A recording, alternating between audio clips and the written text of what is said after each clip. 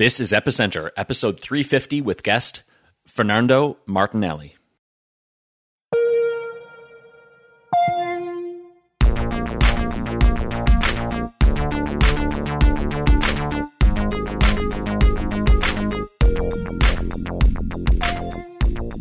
Hi, I'm Sebastien Couture, and you're listening to Epicenter, the podcast where we interview crypto founders, builders, and thought leaders.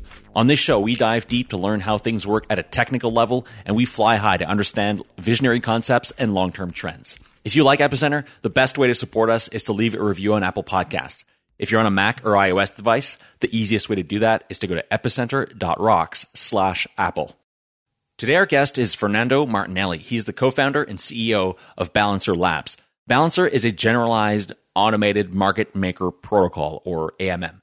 It allows anyone to place liquidity into a pool and to put it to use. So on one side, we have liquidity providers who generally seek to balance their holdings, and they can do that by placing it in an AMM protocol like Balancer, and they'll get rewarded with trading fees. And on the other side, we have traders who are just looking for the best rate possible. One way to look at Balancer is as a generalization of Uniswap. However, Balancer pools aren't restricted to the same 20/20 split between two tokens. A Balancer pool can support up to 8 tokens with any distribution. For example, one could create a pool with 70% wrapped ETH, 20% DAI, and 10% Link.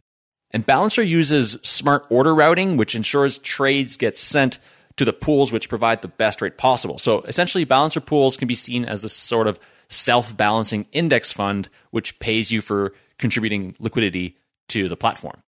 So the inner workings of Balancer are quite complex. So thankfully, we have Meher and Sunny on this one to break things down and help us get a better understanding of how the protocol works, and also the token economics, which allow it to function, and the governance of the protocol enabled by BAL tokens. This week, the interview debrief is free for all subscribers and for everyone to hear. And Sunny and Meher go on for an extra 15 minutes, and they talk about token economics and the business model of Balancer. If you like the interview debrief, you'll want to check out Epicenter Premium to get these every week.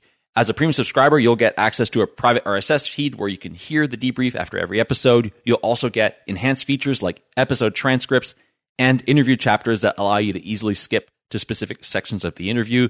You'll also get access to roundtable discussions and bonus content that we put out from time to time. And you can sign up for Epicenter Premium at premium.epicenter.tv. And with that, here's our interview with Fernando Martinelli. So today we have on with us Fernando Martinelli, who is the CEO of Balancer Labs, where they are building the Balancer protocol. It's great to have you on, Fernando. Great to be here. Thanks for inviting me, guys. Yeah, so me and Meher have been following the Balancer work for a long time. I think Meher was very interested in sort of multi-asset pools. I've also been really interested for a while in just more advanced parameterization of Uniswap or AMMs, because I have this giant blog post I wrote a couple months ago where I'm I want to parameterize everything in AMMs. And then someone's you should go check out what Balancer is doing. And it's oh, wow, this is really cool. Yeah, happy to finally Nice. Be able to chat with you about this stuff. So can you tell us a little bit about your background and how you got into crypto in the first place? What were you working on before Balancer, if anything? So I'm a mechatronics engineer, and I did a master's in robotics and image processing. I also did an MBA at the Sorbonne University in Paris, worked for Bain & Company as a strategy consultant in Germany. I actually created a few startups already in the past. I started very young. When I was 14, I created this cyber cafe that was very, very successful because it was the time where people were addicted to Counter-Strike, and I was myself too. I figured I should create my own cyber cafe. I went to Europe, and after I worked for Bain & Company, I created this company that allows people to prepare for interviews called Prep Lounge. I got back to Brazil and created an energy drink company, quite different. And how I got involved with crypto in the first place was late 2012. I got introduced to it by a friend. And at first, I just dismissed it completely. This is a Ponzi scheme. You're only going to buy this thing if you believe that others will buy it and the value will grow just because people are buying into it. And then second time I looked at it, early 2013, it really struck me how revolutionary this is. And I kept kind of paying close attention. And when Ethereum came out, it really kind of caught my attention because I think that Bitcoin is great for like a base money layer, but Ethereum has this flexibility that allows you to create the financial system instead just of a coin, right? I was very excited with stable coins. That was something that I really believe we need to get mass adoption. Since then, I still do. And Ethereum allowed that. And that got me like to be participating in the early days of the MakerDAO community. This is where I got to meet Rune and Nikolai and all the guys in early 2016. I collaborated a little bit with MakerDAO, doing some research on the control mechanisms for the target rate feedback mechanism that didn't get applied. And now there's like Reflexer that's actually reviving all those control ideas with Amin and Stefan. So yeah, that's kind of an overview of how I got to here. And so a lot of the like early Balancer team is from like the Maker community, right? So like Nikolai and like Mike McDonald as well. And was there anything in particular, like there was a problem that you guys faced in like designing Maker and you're like, okay, I need to go build this Balancer is going to be the solution to some problem we were facing there?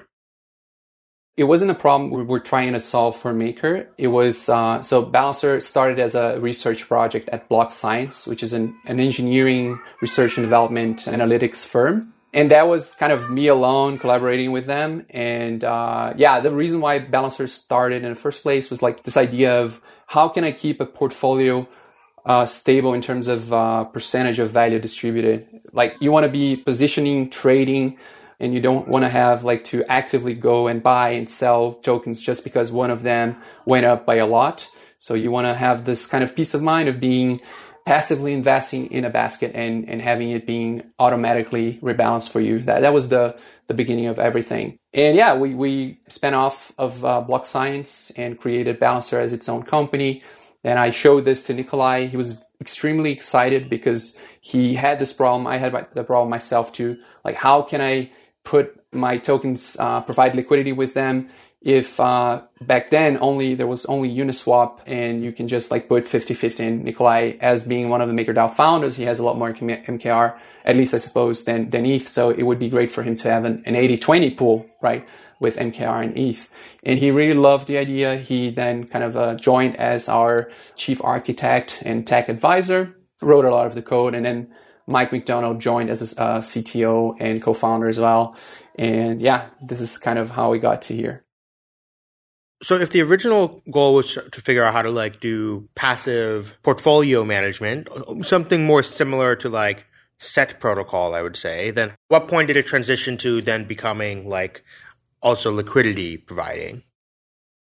It was a consequence. Like when you want that to happen, then you need someone to do the trading for you, right? So the idea is that it's a two-sided market where you have like the right prices in place for people to be incentivized, rational players to be incentivized to be doing the trades you want. So if your pool needs to sell A for B, you want to let people be marginally incentivized to buy B for A, or do the opposite trade. It then creates this massive amount of liquidity where like if everyone's using this common protocol, which is Balancer, they're all like creating pools and adding tokens to them. That creates this massive liquidity that makes it very easy and gives great conditions for people to trade. I'm really curious about the generalization of Uniswap, right? So you have Uniswap, which is this constant product market maker in which there are two assets, X and Y. And it's a pool which is 50-50. And then in some ways, Balancer extends that formula to, it introduces more terms and it introduces the exponents in these terms. And it's a generalization of Uniswap. Who had the brainwave of generalizing Uniswap like that? And how did that idea come about? It was me. So I came up with that formula back in early 2018. And since then, it was a long process of modeling, simulating things, and lots of things. That formula, that aha moment came while I was sleeping. I had tried dozens and dozens of things and written 100 maybe pages of mathematical scripts, because one thing is to get that simple and kind of small or very simple formula. The other thing is to prove that that formula, like if you take partial derivatives of two tokens and you prove that your pool is going to always have the same value in each of the tokens. So it seems very simple, but it was a lot of time that I spent working on that. I also did, during my undergraduate studies, I did advanced mathematics at the university. So that helped quite a bit. Yeah, it was pretty much myself. Maybe before we dive deeper into the math, or could you maybe give a broad overview of what is Balancer and what does the protocol do? Balancer is an AMM protocol for programmable liquidity. And AMM there stands for automated market making. It's a complicated term, but it's nothing but the protocol trades automatically. That means that Balancer allows for the creation of flexible liquidity pools that are continuously self-rebalanced. So the protocol makes sure that those pools are rebalanced. And that's what we just spoke about. The nice thing about those pools, and if you look at Uniswap, you see that it also does that. If you go to contracts that Uniswap has, you're going to see that the ETH value and the token value. So if you're talking about Uniswap V1, you can see the ETH value and token value. You're going to see that those values are almost the same. Uniswap always keeps those pools at a 50-50 percentage distribution of value. Now, Balancer allows you to do that with many tokens, not only two, and not only like the same weights. So you can have 20% token A, 20% token B, and 60% token C. You can have up to 8 tokens. And you can also choose the trading fee that you want your pool to have. And that's fixed also for Uniswap at 0.3.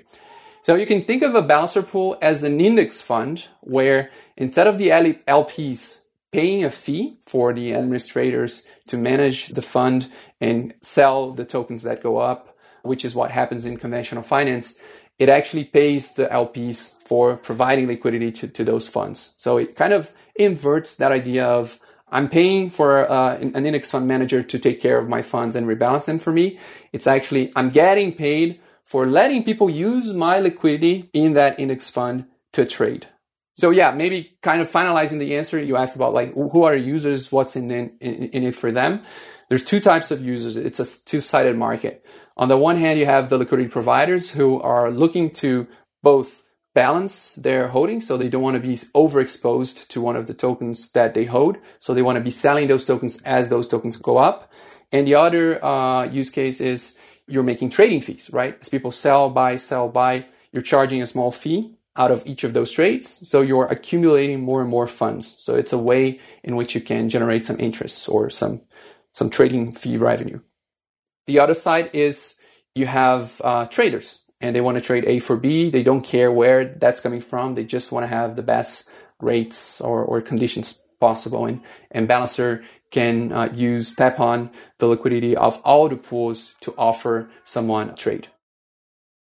So one way to think of Balancer is that Balancer takes two different parts of the financial supply chain, or the two different parts in the traditional financial supply chain, and it kind of merges them into one. So on the one side, you have the asset management supply chain, which is me shipping some dollars into Fidelity and then managing the index fund for them.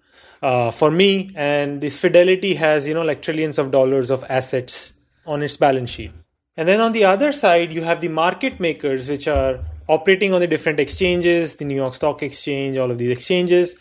And these market makers are people that have the assets and are always willing to quote prices on the assets. So they have US dollar and British pounds, and they are willing to always quote an exchange rate between them. The nature of a market maker, traditional market maker, is that they need access to assets so that they can make the market. And the nature of an asset manager is that they have lots of assets which have been sourced from all of the people that own the index token. And normally, like these two are quite siloed. These two functions of finance are done by different entities. One of these entities has assets and the other needs assets, but the twain never meet in traditional finance. But Balancer is almost the system where it's a smart contract where both these parts of the supply chain exist inside one smart contract. So you have users that want an index supplying assets, and those assets being used to make a market, and the market maker is the smart contract itself. So it's like it's compressing down the entire financial supply chain into set of smart contracts and allowing for a new kind of efficiency to emerge out because of that compression.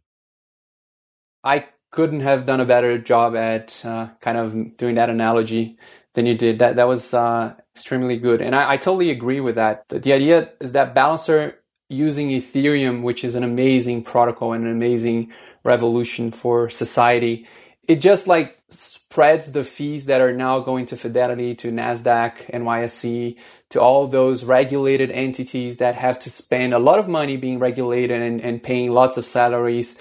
This is why you have to pay an index fund manager for them to manage your funds for you.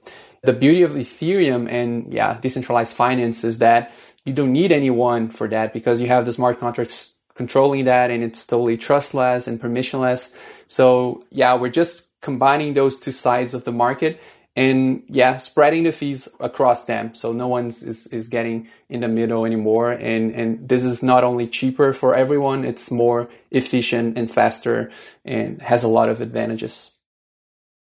So one of the questions I have though here is, I understand why it does well as a trading venue, but when you say it acts as a fund, like portfolio management, when you do portfolio management, you usually want to rebalance occasionally, right? So in your portfolio, you have like 80% bonds, 20% stocks, and then suddenly the stocks 2x or 3x. And now you have way more stocks. And then at some point you like rebalance you sell some stocks to equal out. But the problem is, I feel like the portfolio management, the profit works because it happens at like sort of longer intervals where, you let the stocks rise for a week and then you rebalance. But I feel like the problem with doing it on Balancer is the rebalancing is it's too overeager, where it rebalances too quickly. It's a continuous rebalancing.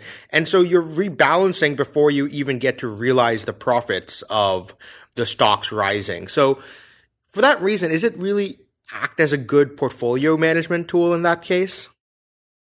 That's a great question, Sunny. So actually, there is a way to simulate exactly what you're saying. Like wait for there to be some profit for one of the tokens to go up by a given amount before you start selling that. And I wrote an article on that, which is how to use Balancer pools with high fees to simulate swing trading. So when you have a high fee, let's say 10%, your pool is only going to sell, or it's only going to be profitable. So let's say Ethereum is $200. Your pool with a 10% fee is selling at 220 and buying at around 180, right? So what happens is the price is stuck until someone trades. And if the external market price goes from 200 all the way to 221, that's when someone's going to buy from you. So you're going to be selling at 220. And then if the price goes down, and whenever it's between that bandwidth, like between 180 and 220, you're not selling nor buying, because it makes no sense for external actors, rational actors, to pay more or less than the current market price. So if it falls down to 180, then actually you start buying ETH. So this acts exactly as you're saying. So that the fact that you can customize the fees allows you to choose like what strategy you want. So if you want to be rebalancing very often, that would be a zero fee. Or if you want to rebalance like very sporadically when prices have huge variations, that's a higher fee. So you can control that with the fee, which is pretty cool, right? Yeah, and that's really interesting. We never thought about that because we're used to the 0.3% on Uniswap, which is fixed, right? So that's why people, I think, never thought about that. But that's actually pretty powerful and pretty cool in my opinion. Is it possible to make these much more resilient where sometimes the fee, you want it to be higher for some reasons when maybe there's higher volatility, or maybe you want it to be lower when there's lower volatility? Or how dynamic are these fees? Or is it like, you set a fee one time where it's like, okay, we're doing 10% for this pool and it's stuck there? Great question.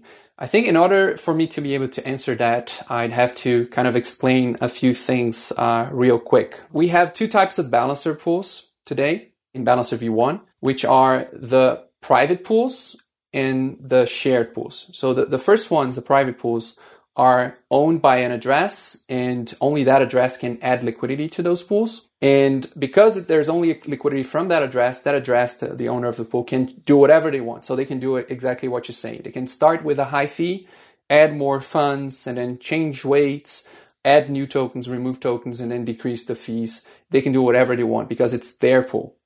Now, we also have the equivalent to Uniswap markets, which are the shared pools, which are immutable. So you cannot change anything. And that's necessary because other people can put money into that pool as well. So if you allow the creator of that pool to change and add a new token, they would be able to just add their token that they own 100% of the supply and drain the funds of everyone else. So that's why shared pools have to be immutable.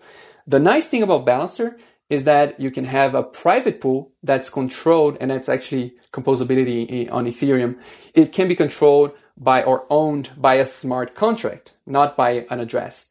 So that smart contract is what we call, or that whole kind of structure is what we call smart pools. So smart pools are actually private pools at the base layer, like they're seen as private pools by the protocol.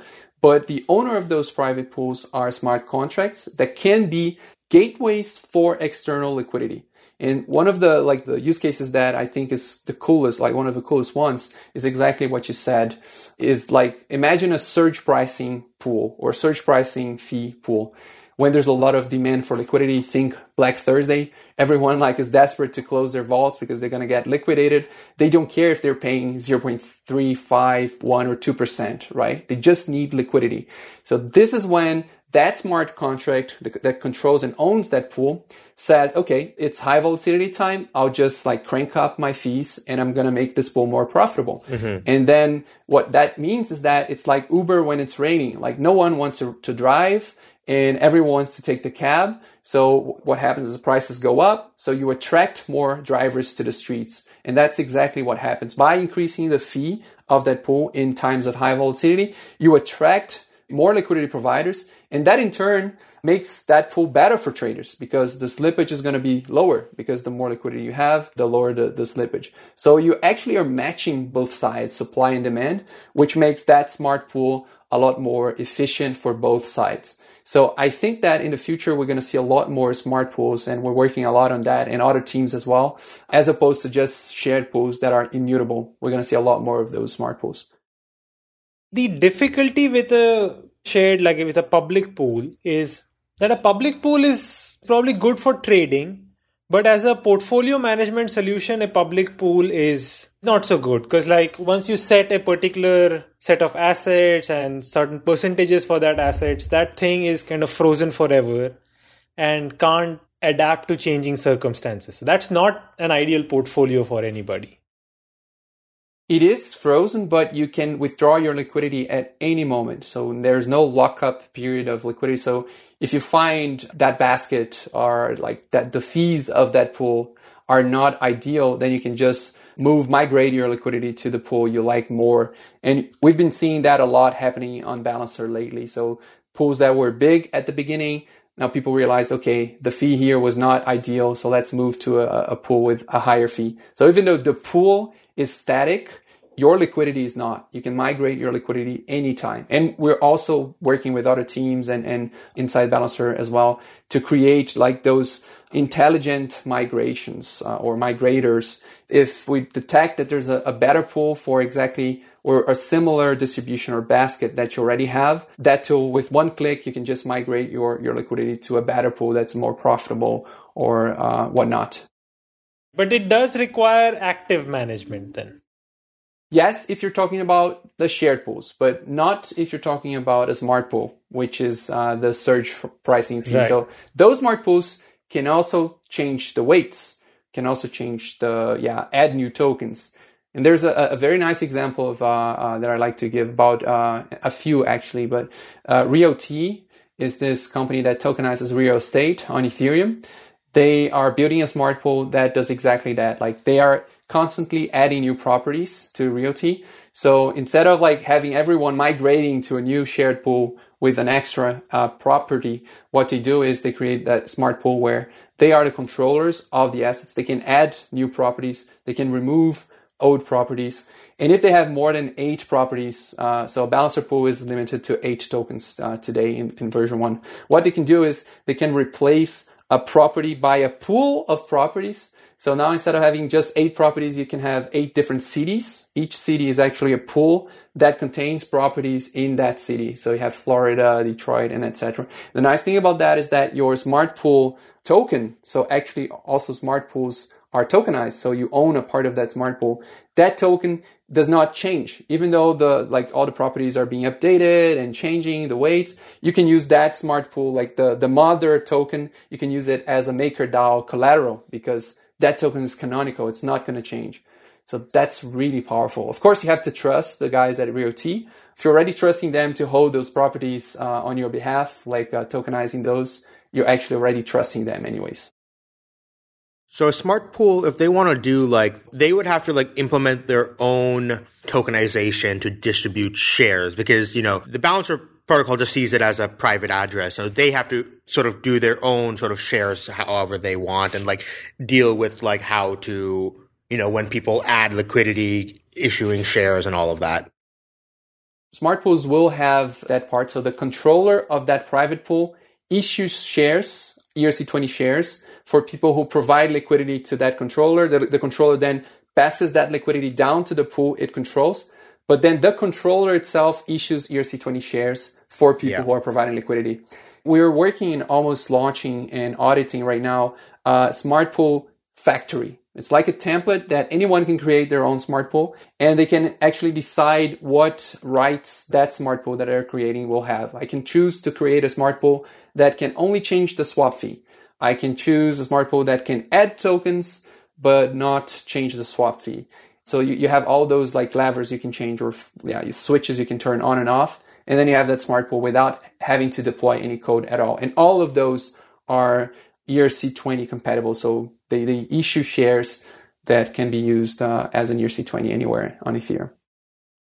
I can sort of see 2 types of smart pools or 2 broad categories. And there's really a spectrum, but there's one which is more sort of governance focused smart pools, which are you can imagine them basically being DAOs and similar to Maker almost, right? You use governance to make decisions. And then on the other side, you have, you mentioned earlier, Reflexer Labs, where it's, more automated, using smart pools and smart contracts to make better, smarter algorithmic things that adjust the parameters. And there's obviously a spectrum in the middle. So which ones have more traction right now, and which ones do you personally see as being going to be more popular going down the road?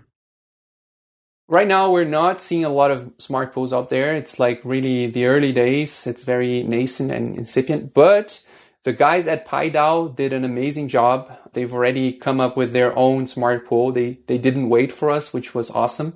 They have this DAO-controlled smart pool where the DAO can decide, okay, let's change the weight of this token because now they have the BTC++, the USD++, SPICE. So now USD++, it has USDT or USDC. USDC has some trust issues. So let's agree that we should decrease that weight. And then they vote. And then the DAO decides that the controller of that private pool, a smart pool, has to change, reduce the weight of that stablecoin that is having problems. So for now, that's pretty much the smart pools we have around. In terms of what's more promising, that's a great question. So one thing that I think will be huge for Balancer is going to be treasury management. So if you have a project or a company or whatever that has funds on chain, you want to have some sort of management where you don't want to be overexposed. So for example, an insurance protocol, they have different types of assets that they will need to use in case there's some claims, someone gets hacked, they need to use that insurance fund. That insurance fund itself has to be risk managed. So if one of the assets goes up by a lot, you don't want to be holding 99% of all the insurance funds in that asset. So Balancer is perfect for that. It will be selling that token as it goes up. And if it goes down again, it rebuys it. So it's a great way to use a smart pool. Another way I really like is the concept of liquidity bootstrapping pools. And that is an article we can maybe link in the show notes by Mike McDonald, our CTO. He talks about how a project that's starting and has a lot of tokens that they want to sell, like an ICO, they can start with a smart pool that has 95% of that project token and 5% ETH or DAI. And then over the course of 6 months to a year, they will start flipping those weights. So at the end of a year, you're actually going to end up with 95% DAI and 5% your project token. So slowly you allow people to poke that smart contract and update the weights according to that schedule of a year. And what you're doing is you're selling in a year, you're selling like 90% of your tokens.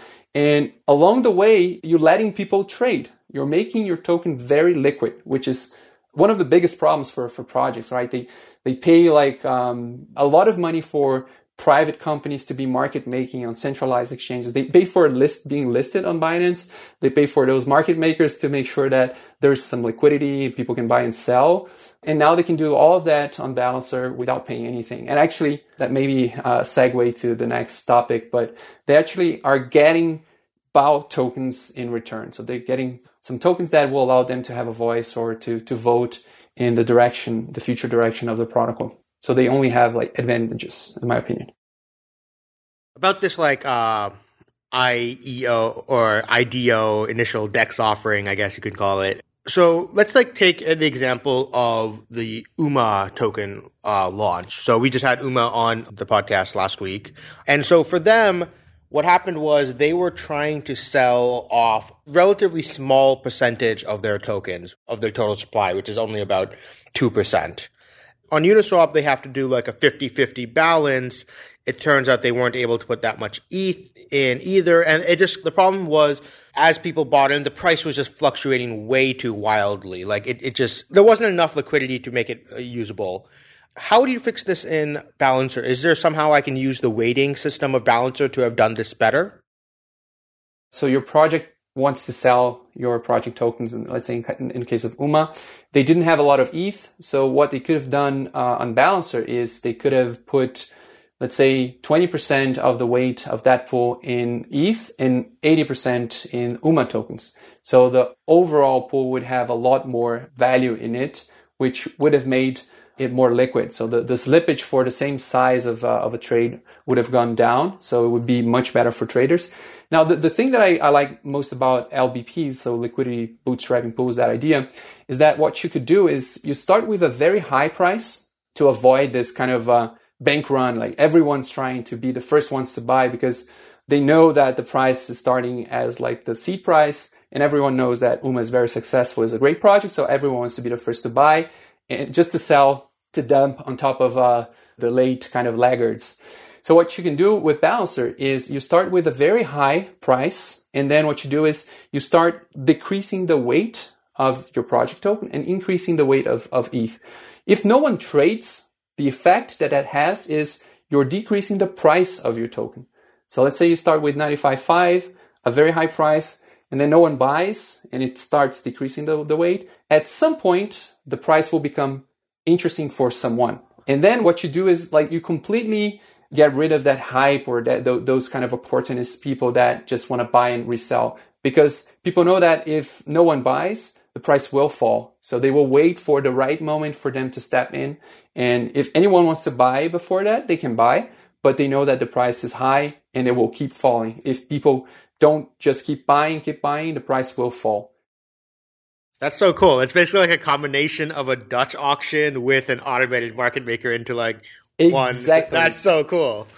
Yeah, so it's a Dutch auction because, anyone can wait until the price goes down. But it's an AMM because if along the way people start buying, the price will grow, right? Will go up. So that's pretty cool. Going back to the topic of smart pools and the more algorithmic style ones, to me it seems one of the things that would be the most useful in a better, smarter AMM would be essentially, how I see it is when you design a fee model, there's 3 parameters you can take into account, which is volume, slippage, and volatility. And currently Uniswap only takes into account the volume. It's 0.3% times volume. The one that you'd really want to take into account, though, is volatility. If you want to be able to say that, like, hey, okay, as the thing is getting more volatile, automatically increase the fee. Can I do that on Balancer? Is that easy? Like how, Uniswap V2, they started like sort of keeping this like historical records of prices and stuff. And, how hard would it be to construct a volatility index on Balancer that's consumable by a smart contract? That's a good question. So I don't believe that we want to focus on that, because that's quite a complex problem in and of itself. Especially if you want to do that on chain, then it becomes even harder. You need an oracle. You need some like some history of prices in the past. There are projects that are doing great work on that. For example, Open, they're building on top of Balancer as well. They have some ideas around volatility and how you can get that information on chain. Today, what you can do with Balancer is what I said. Like you have a smart pool that it has a controller that can just change the trading fee, and it gets like some external source of data. Could be off chain. Someone like who really like a monkey watching the monitor and sending the transaction, which is increase fee, decrease fee. Or it can be like something more complex, totally on chain using Open's information. So yeah, now you do need some external source of information to use volatility. But the cool thing is that you can, right? Balancer pools are flexible. You can change the swap fee according to volatility. What data is available from Balancer that I can like query in from my own smart contract? Could I, for example, Thorchain, they are doing, along with the volume, they also take into account the spread of what the slippage of a trade is, and they charge fees differently based off of basically how much liquidity is in that pool right now. Is it easy to sort of like ping the Balancer contract for that information so I can have my smart pool take that into account? Yeah, there's ways how you can control that. So you could do is you have a trade function in the controller. So you say like, now you cannot trade directly with my pool because my pool is kind of turned off. The controller can set public swap true or false. And then they can do is like, it's false. So you cannot trade directly at the base layer, like protocol layer of Balancer V1. But if you want to trade, you can talk to me, and I will, in this atomic transaction, I'll let it be tradable, and I'll turn it on. I'll set the fee according to the amount you want to trade. I'll let you trade, and then I'll turn it off again, and you get your trade with the fee that I want. So that's really cool. Yeah. So there's also a team that's working on that. Yeah. So essentially, like in Balancer, fees are like, the assets you put in there, they are customizable up to 8. The weights are customizable, how much portion each asset gets. The fees are customizable. And we also discussed that when you make the fees customizable, you also get behavior that the trading frequency can also drop. If you increase the fees, trading frequency can be dropped. So via fees, you get customizability of trading fees. What's also customizable is the control of a Balancer pool. So it can be an individual, it can be a firm, it can be a DAO, etc. What is customizable is the switching on and off of a pool. And what else? Well, at what point is this too confusing for users? One of the things that attracted people to Uniswap was it's like, I have some ETH and DAI. I don't know what to do. Like, I'm just going to put it in this pool, forget it. But now it's like, what if there's like different smart pools who all are like, for the similar pairs, and they're like, now there's so many decisions I have to make again, and I have to like look, okay, which smart pool is better? At what point do we start to lose out on what made AMM so attractive in the first place? Awesome question. I do think that we're very like opinionated there. We want to be the base layer, the Lego, like the money Lego, the primitive that people use to build cool applications on top of. So if you want something simple, Sunny, because your users are used to Uniswap and you just want to throw like 2 tokens there, you can just use Balancer and create your own UI for Balancer that does exactly that. Even better, like Balancer has this native function that allows you to provide liquidity with only 1 token. So if you have a pool of 8 tokens, you can just invest in that pool using one of the tokens in that pool. So you don't need to have all the tokens and like kind of add them all together. You can, but you don't need to. And if you want to do like something more complex, like we saw lots of projects, interesting projects building on top of Balancer at Hack Money. One of them is like MyDeFi. You can build so many things. You can go to UMA and you can like start this synthetic, and then you can put those synthetics into a Balancer pool. You can change the fees and the weights. So it's the spectrum of complexity that's on the app layer. And we restrain like ourselves, or we restrict ourselves to being a very good protocol that is flexible, that allows people like to get creative on top of. So in some senses, there's this Aragon project, and the Aragon project came and said, we are building a framework for DAOs. Other people are going to come and build the actual DAOs. And our framework is so extensible and generalizable that we can conceivably match a lot of the needs of users. And Balancer's something like that, except for these pools. You're building a framework that's extremely extensible, and then other people will come and build the applications that go to the end users. But flowing out of that kind of design is a natural question of how does the base layer extract value in this economy of many people designing customized pools and many other people contributing assets and so on. So that's going to become an interesting question when we talk about the business models around Balancer. Mm-hmm. Yeah. So the answer to that is it really is up to the governance to decide if there will be a protocol level fee. That base layer is where all the liquidity sits, and it's also like where traders tap onto for trade. So it doesn't matter if you have like a very smart pool that changes the swap fee when there's like more volatile times, or if that pool is managing a treasury of a DAO. It really doesn't matter for a trader who wants to trade A for B. It doesn't matter where it comes from the Balancer ecosystem. As long as it's in Balancer, it will be used to get the best trade possible. And at that point, the protocol can decide that the governors that hold BAL tokens, the governance tokens of the Balancer protocol, they can decide, okay, from now on, we believe that we are adding enough value to the ecosystem already. People are really using Balancer a lot, so we deserve like to get a small fraction of that. It's up to the governors, to the token holders, and it's a tricky decision because like everything's open source and it's anyone can clone and start a copycat. So if you charge too high of a fee, people can just fork it and use a copy without any fees.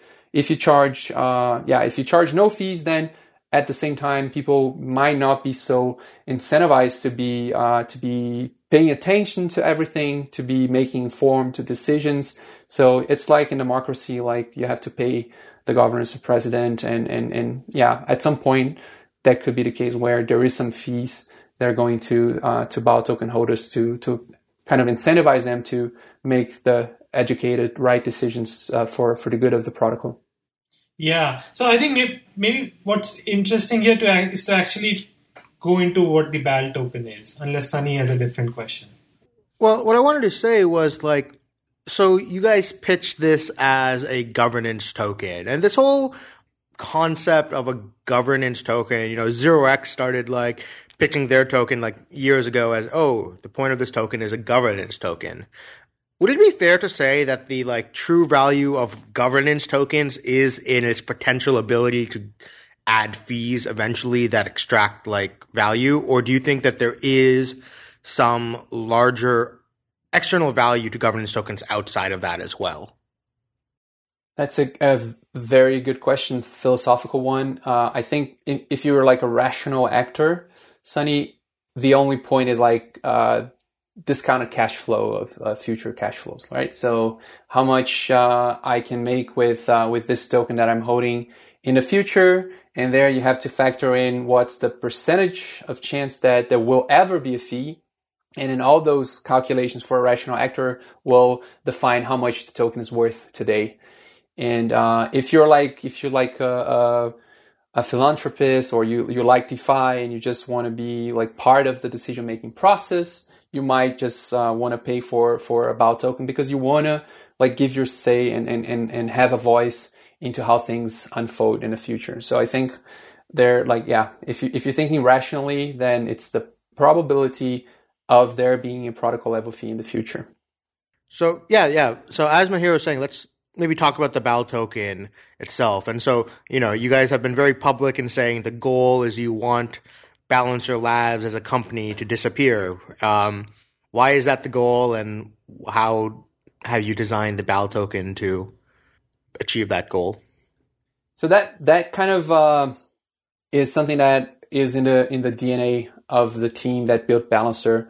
We're like the purists that like it, more like the early days of the MakerDAO developers. We don't want to be like a centralized company that's controlling the protocol and getting fees. Yeah, we want this to be like really a community common good, and we want this to be self-sustainable and not to depend on us. We're like doing the dev work right now, but we're seeing already a lot of people building tools on top of Balancer. You have pools.vision, predictions at Exchange, so many nice tools that people are building, and this is exactly the direction we want to go to in the near future, say like 4 or 5 years. The idea is that it will be just like Ethereum or just like Linux. It's an open source software or platform that people are just incentivized to be building on top of and improving. That's kind of the idea. We don't want to be centralizing any decisions or how this should evolve. How have you designed the token? What is the BAL token and what does it do? Because as I understand it, like at some level, Balancer is an idea. It's this design of how to build pools. Then the another asset that you have is the open source Solidity code, which is so general and extensible that you can build various kinds of pools with it. And then you have a token. So how does the token exercise any influence over the code or the design? And like what is the connection between these elements? Great question. So the answer there is that we knew that it's hard to start with an on-chain governance system, very complex, with lots of parameters that governors have to decide. It's just like not realistic to start that way. So what we did instead was, let's start with something that has no admin keys, has no kill switches, has no upgradability. That's Balancer V1. You deploy a pool, that pool will live for as long as Ethereum lives. That was like our like objective. Let's be very conservative, and there's no way you can game the system or control it. There's no governance token for V1. Now, in the next versions, not sure if V2 already, but V3, V4 probably, we'll start getting the BAO token more intertwined in the code and getting more of on-chain governance like spells, like you have in with MakerDAO. Like you just propose this new kind of feature on-chain, and then you cast a spell and people vote on it, and if it's approved, then it automatically gets implemented at the code level, at the like on-chain level. Now what we're doing is we're already using Balancer tokens for people to signal to vote on-chain, but by signing messages only, like carbon voting. They're not sending transactions. So by doing that, we can iterate very fast how the governance and the decisions take place. For example, the BAO liquidity mining program, we're distributing tokens every week to people who provide liquidity on Balancer. We want to provide liquidity or give BAO tokens for the liquidity providers that are providing the most useful liquidity. What is the most useful liquidity? That's a very subjective thing. And instead of like doing like Comp did and saying, well, we're just going to distribute like one Comp token per block, half to lenders and borrowers, and that's it. Now we decided to say, well, it could be more complex than that, and it is. Let's just like do everything off-chain, decide how we're going to distribute that off-chain according to some rules that the community itself will iterate on and will improve on. And they do that by using their BAO tokens and voting for changes, for new factors. And that has worked very well so far. It's really interesting to see how the community has proposed new things and they got approved. And yeah, it's really great to see. To me, like the fundamental thing fundamentally, the issue appears to be that you have pools, and yes, individual pools have utility to these traders and to the portfolio holders, liquidity providers. Agreed. But you have essentially like design and open source code, and that can be implemented wherever. It can be implemented in Cosmos SDK, Substrate, Agoric, Solana. Different people can do the same thing. There doesn't appear to be anything which is like a network of pools.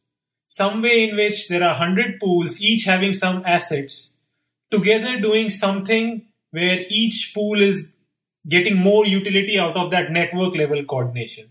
If you had a network of pools of some kind, then the balancer token could have some claim over value because like it's orchestrating that network. But that seems to be absent from your system, doesn't it? No, it's not. It is there. It will be more so in new in future versions. But an example of how this is already the case, Mahir, is when you have a trade, you can use our SOR. You can trade with individual pools. So you can just say, well, this is a nice pool. It has a lot of ETH and Maker, MKR. I'll just trade with that pool. But this is not the ideal move for a trader.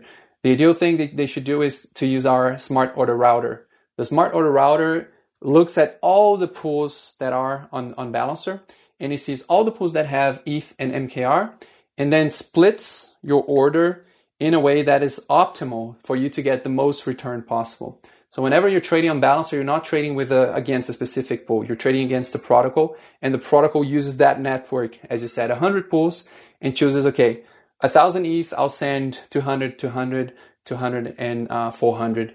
And that way you get the most MKR back.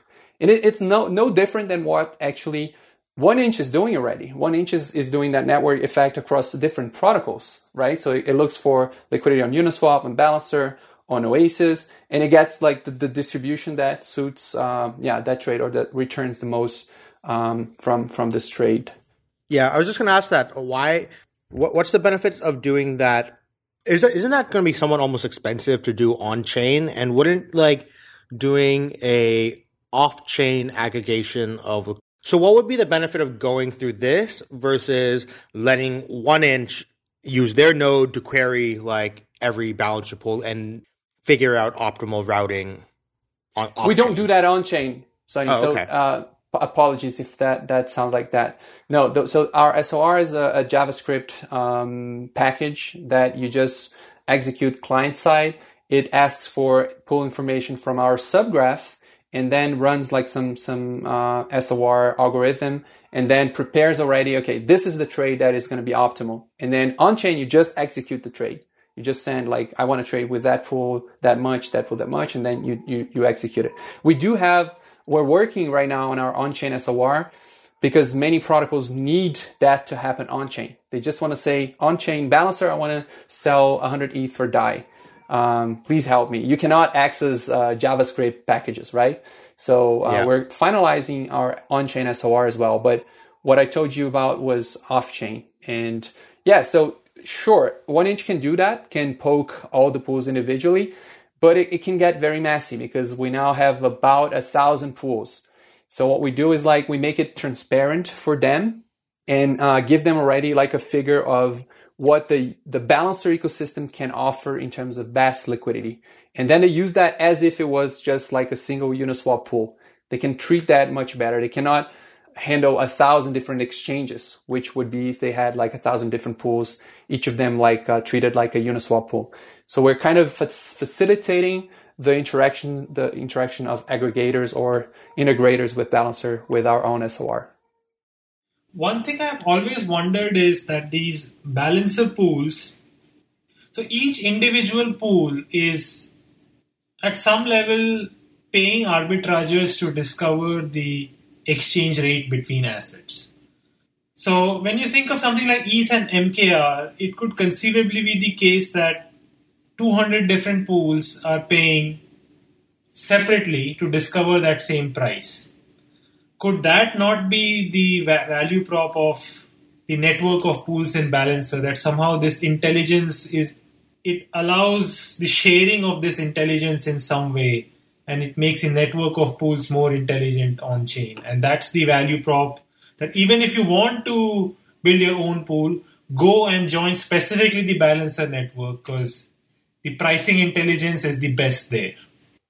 Totally. Absolutely. So what we'll see here is that we're not going to have 100 pools that are very similar, because it's rationally wrong, right? You're not going to pay $50 or $100 today to deploy a pool, or you're not going to put your money, like your $1,000 in a 80-20 maker ETH pool, if in a pool that has another $1,000, if there is the same exact pool with $1 million, right? Because that $1 million pool is going to be profitable for arbors to trade and generate fees with variations of price a lot smaller than the variations of price in a $1,000 pool, right?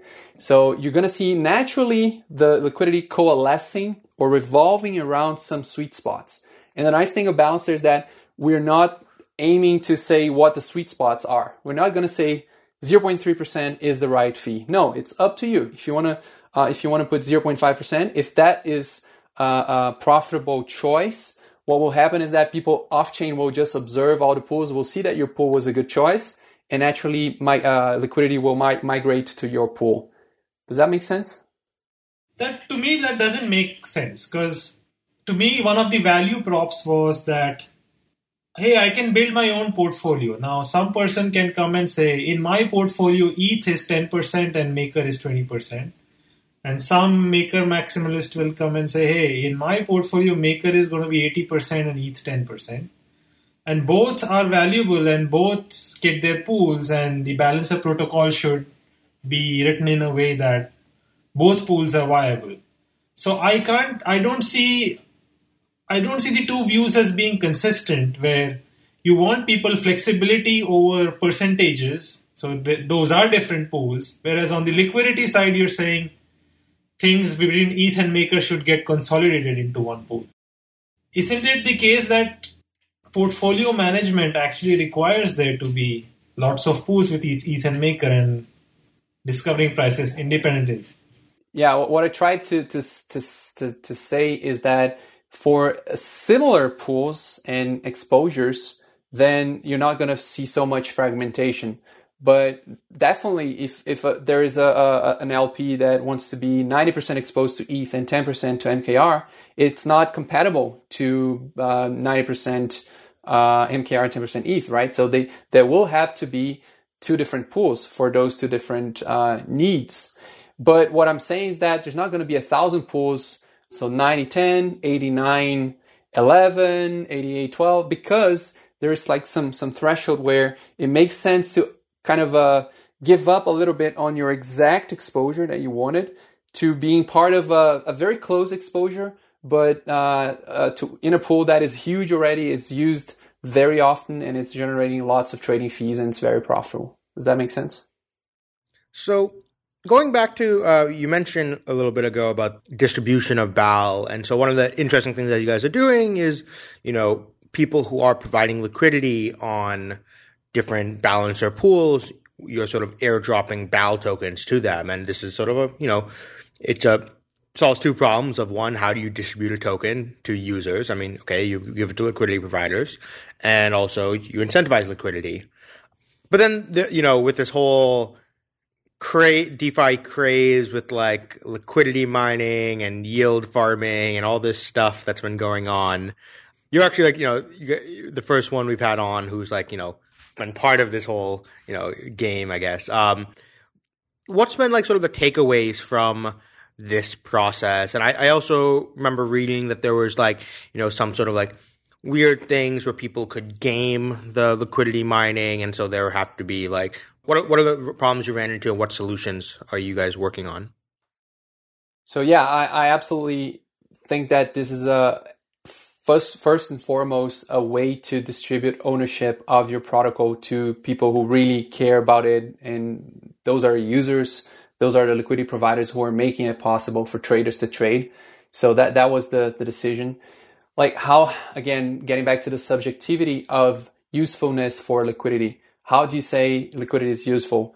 Well, usually how much people are trading with that pool. but that is very easily gameable. You can just wash trade, and that would be like a catastrophe, very hard to come around. So we decided to say, well, if you add liquidity to Balancer, then you get BAL tokens. And we knew that this like was prone or very likely going to be gamed, because our idea was to let the community step in and come up with cool suggestions to improve this process. So what we initially did is, it's just like a percentage of total USD value of the liquidity you provide, proportional to the full liquidity on Balancer.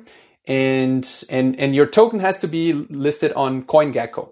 As long as there's like a price tag to your token, because if there's none, you cannot talk about USD liquidity that you're providing, right? So you have to have 2 tokens in a pool, because you have to be able to trade 2 tokens that have a price tag on CoinGecko.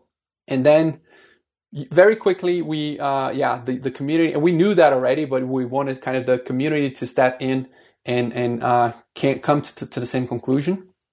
Community realized that if you have a pool that's 98.2, that pool is, even though there's like a lot of value locked in dollars, that pool doesn't facilitate a lot of trades. Because if you trade a little bit, that will already like change the price a lot. So you have a high slippage for uneven pools. What the community came up with was, okay, let's introduce a ratio factor, which says that pools that have very uneven weights, they're going to get less BAL for the same USD value locked. And that's just like one of the examples. And other examples are hard-pegged tokens. So if you create a pool that has DAI and ADAI, both are listed on CoinGecko, and you can put like a lot of money there. You know, you have no risk of people like of impermanent loss, and then we can get back to that again. But there's no real risk of volatility there, because you know those tokens are pegged. So if you have a pool like that with a 0.5% fee, there's not going to be one single trade on that pool, because people can just use the Aave contract to wrap and unwrap DAI to ADAI, right? Yeah. So we created this hard peg, which says like you're going to be slashed by a lot if you just provide that not so useful liquidity. And then so on and so forth. We have a very complex kind of system to distribute liquidity today, which has evolved according to the demands of the community. Wait, so how does the slashing work? It's just like a governance-based slashing? Like, Sorry, maybe slashing is the wrong word. You get penalized for providing liquidity that's hard pegged. So you actually don't get as much BAL for the same USD as you would if you had ETH and Maker, MKR and ETH. So the same $10 here for ADAI will get a lot less BAL tokens than $10 for MKR and ETH, if that makes sense. And this is all sort of possible because the BAL isn't being distributed by like a smart contract or something, right? It's just being distributed. Okay. That was exactly that point. Like that was really what differentiated us from Compound. Like Compound took a long time actually to bake that into the smart contracts already. And we believe that we're so much in the early days, there's so much to learn and to improve that we decided to keep that off chain, because anyways, like if you look at Compound's governance, it's very concentrated. The team has a lot of tokens, so they can still decide pretty much the outcome of the vote, right? So there is already a social contract there that they will let the community decide. But still, you have to trust the founders that they're not going to vote. And it's the same for Balancer, right? The team, the advisors, and investors in these early days, we haven't distributed so many BAL tokens yet. So we could, even if it was on-chain, we could control the governance process if we broke this social contract that we have to not vote and let the community kind of build and vote with their tokens. So if the community is already trusting us to keep that social contract, why not just do like things off-chain, which is a lot more efficient and easy to work on and to iterate and to improve, right? So that was our thought process. So that makes a lot of sense, right? Like especially it feels like with a protocol like Balancer, there's so many tokens and there's quite a lot of emergent complexity around liquidity mining here, right? And maybe you want to be able to tweak the distribution process as things emerge. Like maybe it's more valuable to to pay out the tokens to some particular token that's in short supply, for example, or there could be a role for human subjectivity here. One question that does come to mind is that, Balancer Labs has raised financing. And so is all the financing raised by selling tokens, or are these equity financing rounds of a company separate from the DAO? Yeah, so this is actually, we've been quite innovative, and I think we were one of the first SFG, so Standard Agreement for Future Governance. What that means is that investors not only acquired equity, but also the pro rata share of governance tokens that equity maps to. So what we did is Balancer Labs, the company that raised venture capital with Accomplice, Placeholder, and other investors, it has the right to get 25 million tokens out of a possible cap in the future of 100 million tokens. So if you have 1%, if you invested 1% in the equity of Balancer Labs, you have 1% of the 25 million tokens. So it's so the investors both got equity and tokens. And this is probably not going to be the case for our future fundraising rounds, because we kind of want to make it more simpler by having this future fundraising fund, which will be used for selling tokens in new series. Yeah. That's really interesting. So what you're trying to do in this SEFG format is you're trying to make your investors indifferent to where the value accrual occurs. So if the value accrues to the token, they have a claim on it. And if it accrues to the company, they have a claim on that. So you are essentially trying to make them indifferent so that it gives you flexibility. Yeah, though we have been very upfront and candid about the equity not being worth anything very likely in the future, because since the beginning we had this in mind that we want to make this protocol like a common good that is going to be owned by the BAO token holders, and the company ideally will be dissolved and the equity is not going to mean anything at all. So that's hopefully the outcome that we're going for. That's quite a radical decision.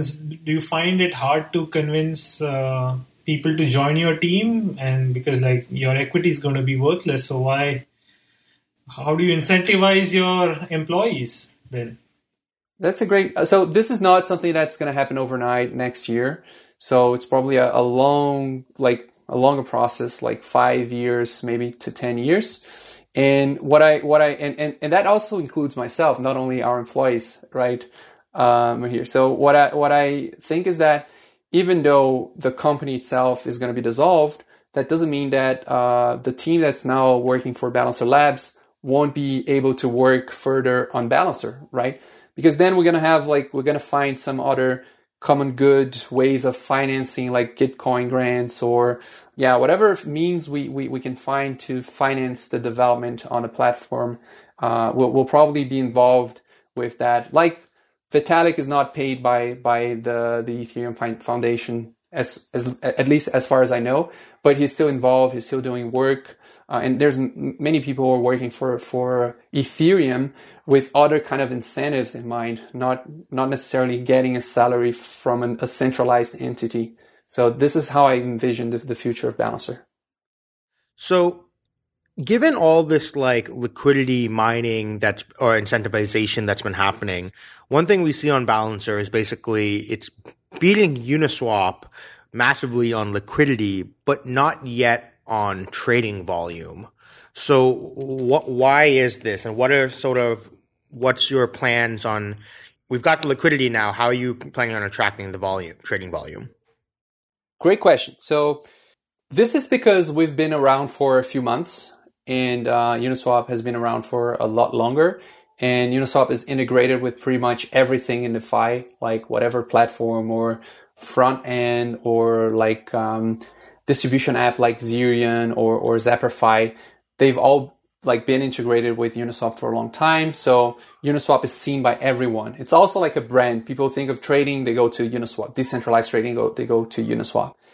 So it's a matter of time until we have like integrations by 0x API. They're like finalizing their integration, or Kyber Network. They're also finalizing the integration. 1inch has started already, integrated with Balancer from day one. So Paraswap is also working on integrating Balancers. We need time to kind of get integrated, right? So that's the first thing. And the second thing is that actually Uniswap's liquidity is the most efficient possible because it's always 50-50. So there's a lot of liquidity on Balancer. There's like a $200 million pool. One pool has $200 million now, which is YFI and the Y curve token. That pool is a 98 too. So it naturally has effective liquidity. The effective liquidity that pool has is a lot lower than $200 million, right? So it's hard to compare volume between Uniswap and Balancer because Balancer allows for that flexibility, which means that not all liquidity will be efficient or the most efficient for traders, because that means they are like the pools are 50-50 or third or 25-25, and that's not the case. What would you say is the most unique or interesting pool that you've seen? Or maybe it's not been deployed yet, but like, you know, that people are working on? There's so many. So I think LBPs are going to be a huge thing. As you said earlier, Sunny, like the idea of the IDO, like initial decentralized offer or decentralized exchange offer, this flexibility of having a smart pool that like has this schedule of weights flipping and letting people not only buy your tokens, but also create liquidity all wrapped in one. To me, this is very powerful. One pool that I'm really excited to see coming out, and I don't know if you talked about that last week. You had Uma here in the show. There's this idea of having a perpetual synthetic pool. So what Uma does is they have this awesome system that allows you to create any synthetic that has an expiry date. And often what you see is people seeking exposure to gold without an expiry date. So they want to be just long gold. But that doesn't work so simply, like so easily for a protocol like UMA to do directly, because maybe they explained that, but they need this expiry date in order for the underlying price and the synthetic price not to deviate a lot. So what you can do is you can have different months, like synthetics with expiry dates of different months, all in the same pool. And then what you do is a smart pool that as soon as one of the expiry dates is getting close to maturation, you start decreasing that weight to start phasing out that gold, let's say September because it's close, and you start phasing in gold November. So, and that is naturally done by arbitrageurs that do those trades for a marginal profit. So your pool is actually leaking a little bit of value, but you know that your pool will always have like 3 or 4 different months that are being recycled automatically. So not only you create this one place for people who want to have exposure to gold November to trade with gold exposure September, people can trade between those different months. You're also creating an exposure, a perpetual exposure to gold, which is the ERC20 token of the pool. So that pool is issuing ERC20 tokens that represent exposure to gold, full stop. So that's amazing. You have the option to have gold December and you trade for gold September, but you can also buy the pool token, the pool share, which is just exposure to gold. And to me, that's a very interesting example of pool that will be soon launched, and we're working closely with the UMA guys on that. Yeah, I was chatting with my friends at Open, and that's another problem that they face with Uniswap, and that's also why they're looking at Balancer to kind of do something similar as well. Cool. So what's like the future? Like, it's scattered throughout like the docs. It mentions Balancer V2, but there's not a lot of details. What can we expect to see? So Balancer V2 will be a lot more efficient in terms of gas costs. We're going to go to this single vault architecture. So instead of creating like a new smart contract for every pool that's deployed. You're actually just creating like an internal accounting for the pool you created inside of this big contract that is Balancer V2. That will allow us to do cool things like huge flash loans. So all of a sudden you have like all the MKR from all the pools sitting on the same contract. So we can have like flash loans that are huge. And that also will allow you to do arbitrage between pools in a much more efficient way, because all you're doing is like you're changing internal accounting balances of the pools inside the same contract. You're not sending ERC20 tokens like across different pools. You're not paying for all those ERC20 transfers. All you pay is at the end, this is what you're going to get, token A. So then Balancer Vault transfers you that amount and gets from you that amount of token B that you sold. So that will create a lot more possibilities for arbitrage and for traders. And we'll have like nice features as well, like more flexibility in terms of, for example, you can have circuit breakers. So you can set your pool to stop selling if one of the tokens goes below price X. And this is something that Gnosis has been asking for, because if you have prediction markets, one of the tokens can just like outright go to zero. And that is a problem because the pool gets drained. So having circuit breakers like allows you to say, okay, so whenever one of the outcomes is known, the pools will just freeze because the prices will go beyond the threshold that I'm willing to let people trade against. Lots of nice features and cool things that we're getting like feedback from the community, like you should do that and you should do this. We'll do a lot of improvements also in terms of flexibility. It's going to be very cool. Awesome. Thank you. Thanks for taking the time to chat with us and teach us more about Balancer. Yeah, thanks a lot, Sanim here. So if you want to know more about Balancer, you can go to our Discord channel. You can you can follow us on Twitter at Balancer Labs. I'm FC Martinelli on Twitter as well. Yeah, it's been a pleasure, guys. Great questions. And looking forward to chatting more offline. Thanks.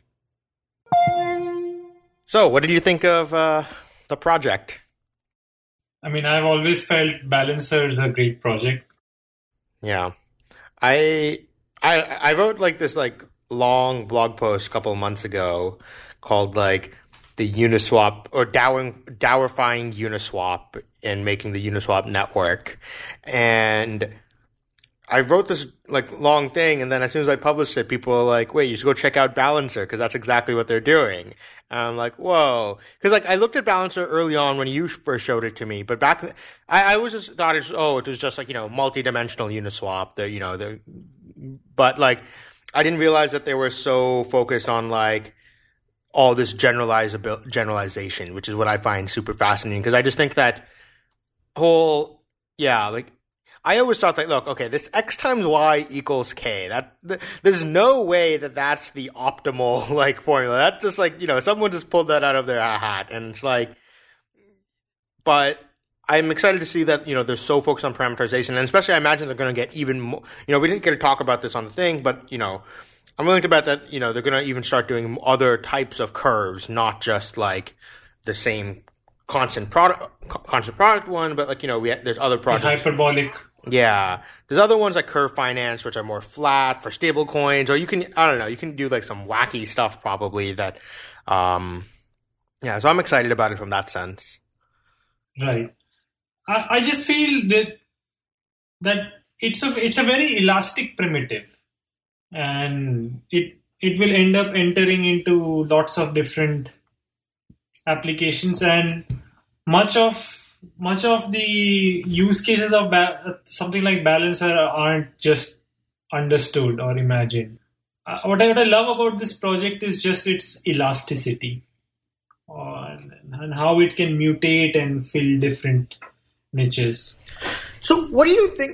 One of the questions I have, do you think AMMs in general are a long-term sustainable concept, though? Like, just this, it feels like what Balancer, with all their parameterization, they're making AMM, or they're giving AMMs the opportunity to be smarter than X times Y equals K.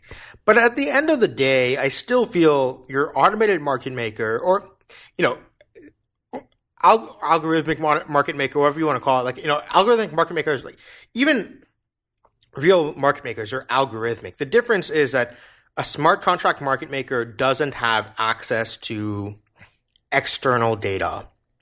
And I feel that because of that, it will always be worse than a real market maker who can quote you prices, but has access to real world data. And it seems that what's going to happen is, how I see automated market makers is that this is what they're doing. In a traditional market maker, you have someone with capital as well as knowledge or information or expertise, and they're providing quotes, and it's the same entity.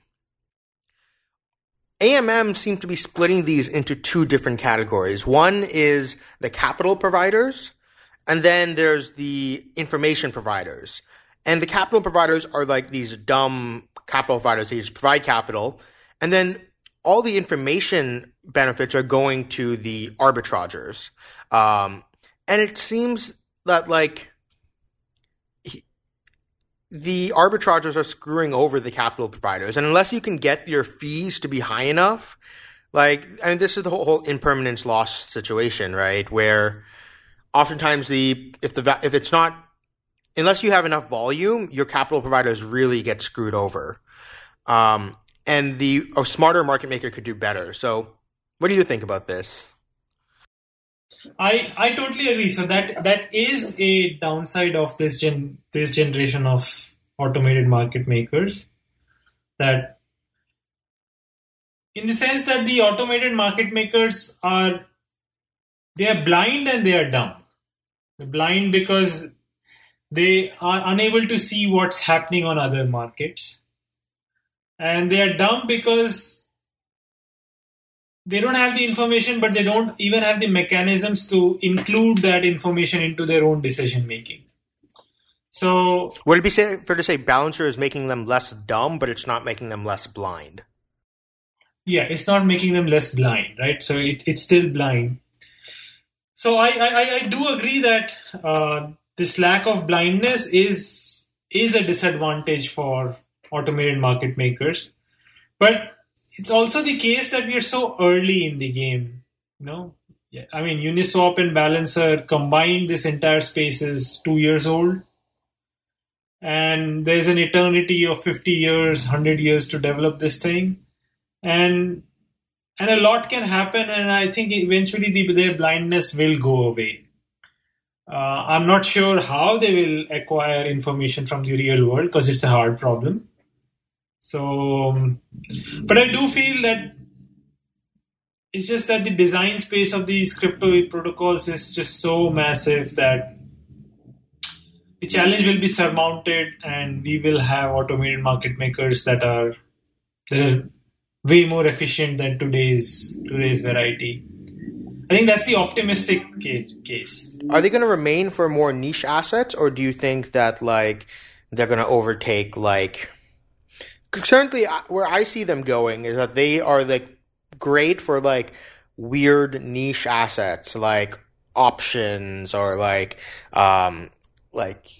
Wi-Fi tokens or whatever, but it's prediction market tokens. Are they going to take over the BTC USDT pair, where that pair is just the biggest pair on all centralized exchanges? Is it going to take over that? I think that's unlikely. Today, that's unlikely. I think you've identified the market. It's the long tail of assets that automated market makers are really suited to today. And that's the initial niche they end up populating. Now the question is, beyond that initial niche, can they invade other niches and then one day do BTC USD, but not only BTC USD, but one fine day in the future you want to do all Euro USD volume out of automated market makers. Is the future like that? I think it depends a lot on how efficient these things can be made to be. And I think it boils down to the question of what kinds of data can be given to these automated market makers and how much intelligence you can put into them. And both are hard questions, because getting data means developing a protocol by which you can trust the quality of that data. And then intelligence probably means a lot of computation. And on both those dimensions, blockchains are very limited today. Now, I think if those dimensions were to be solved, market makers would grow a lot. But if they remain at their current state, I think they're more suited to this long tail of assets. What do you think?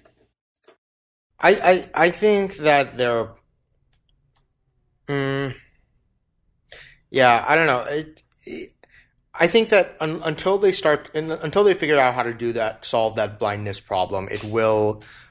As soon as there's a larger market for that pair than the AMM, it starts running into problems. When the largest pair for that market is the AMM, then it works fine, because then the AMM is the price; it's setting the pricing. But when the real price, whatever that means, is being set somewhere else, then that's where the capital providers start to really get screwed over, because the arbitrageurs make all the profits there. Right. Yeah, and it's one of those reasons I haven't contributed any liquidity to a Uniswap pool, because it,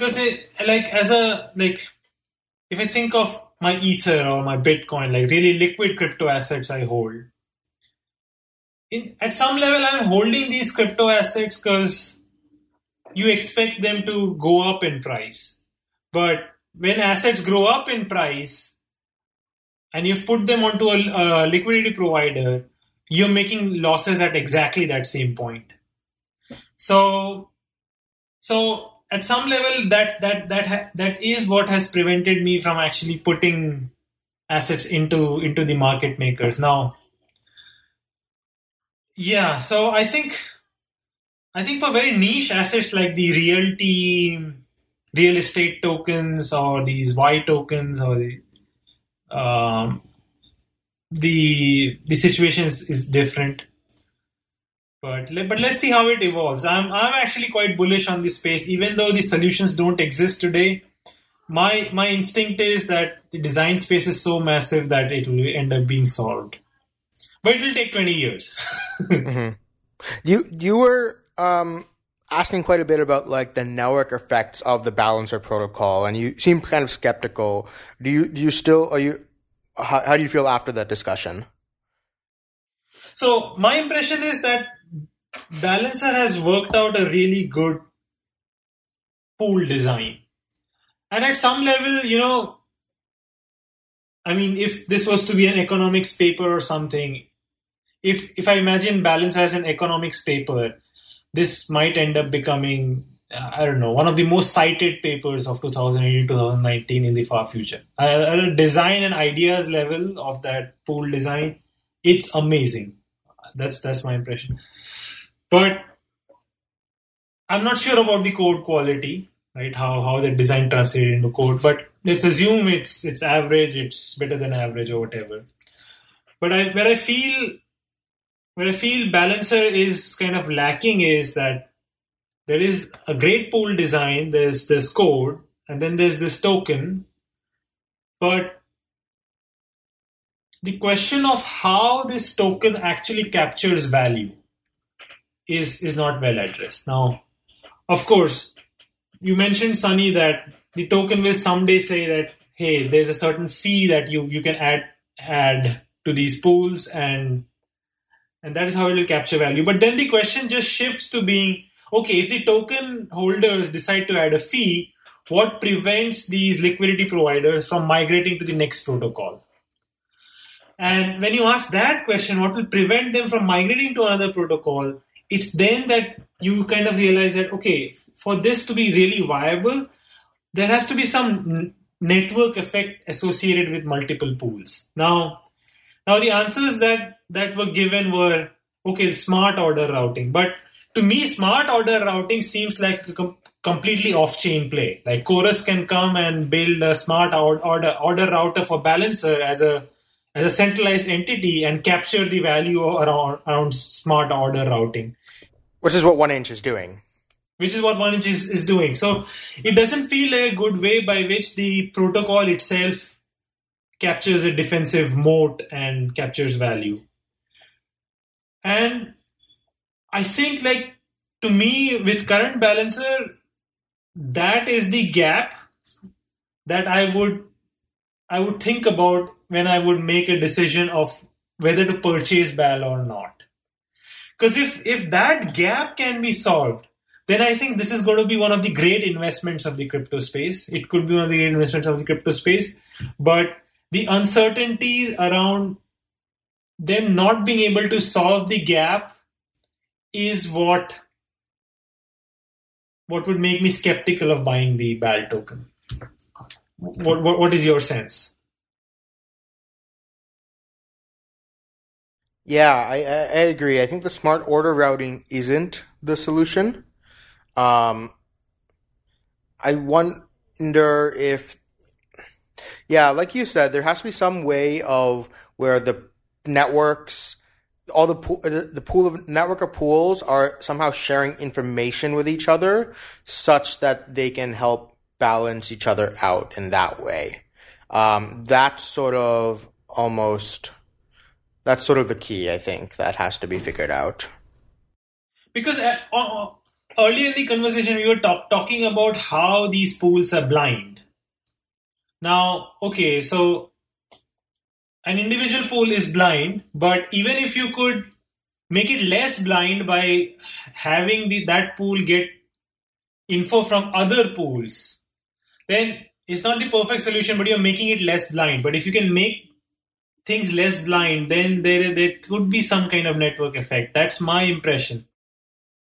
He mentioned flash loans, right? And in the V2, is there a way where we can somehow restrict the flash loans such that you're allowed to use flash loans as long as you're arbitraging like within Balancer pools? So you can use a flash loan from this pool to go arbitrage another Balancer pool, but you're not allowed to, but somehow place some restriction where you can't use the flash loan to go do, you can't go use it to do something on Uniswap or Compound or whatever, right?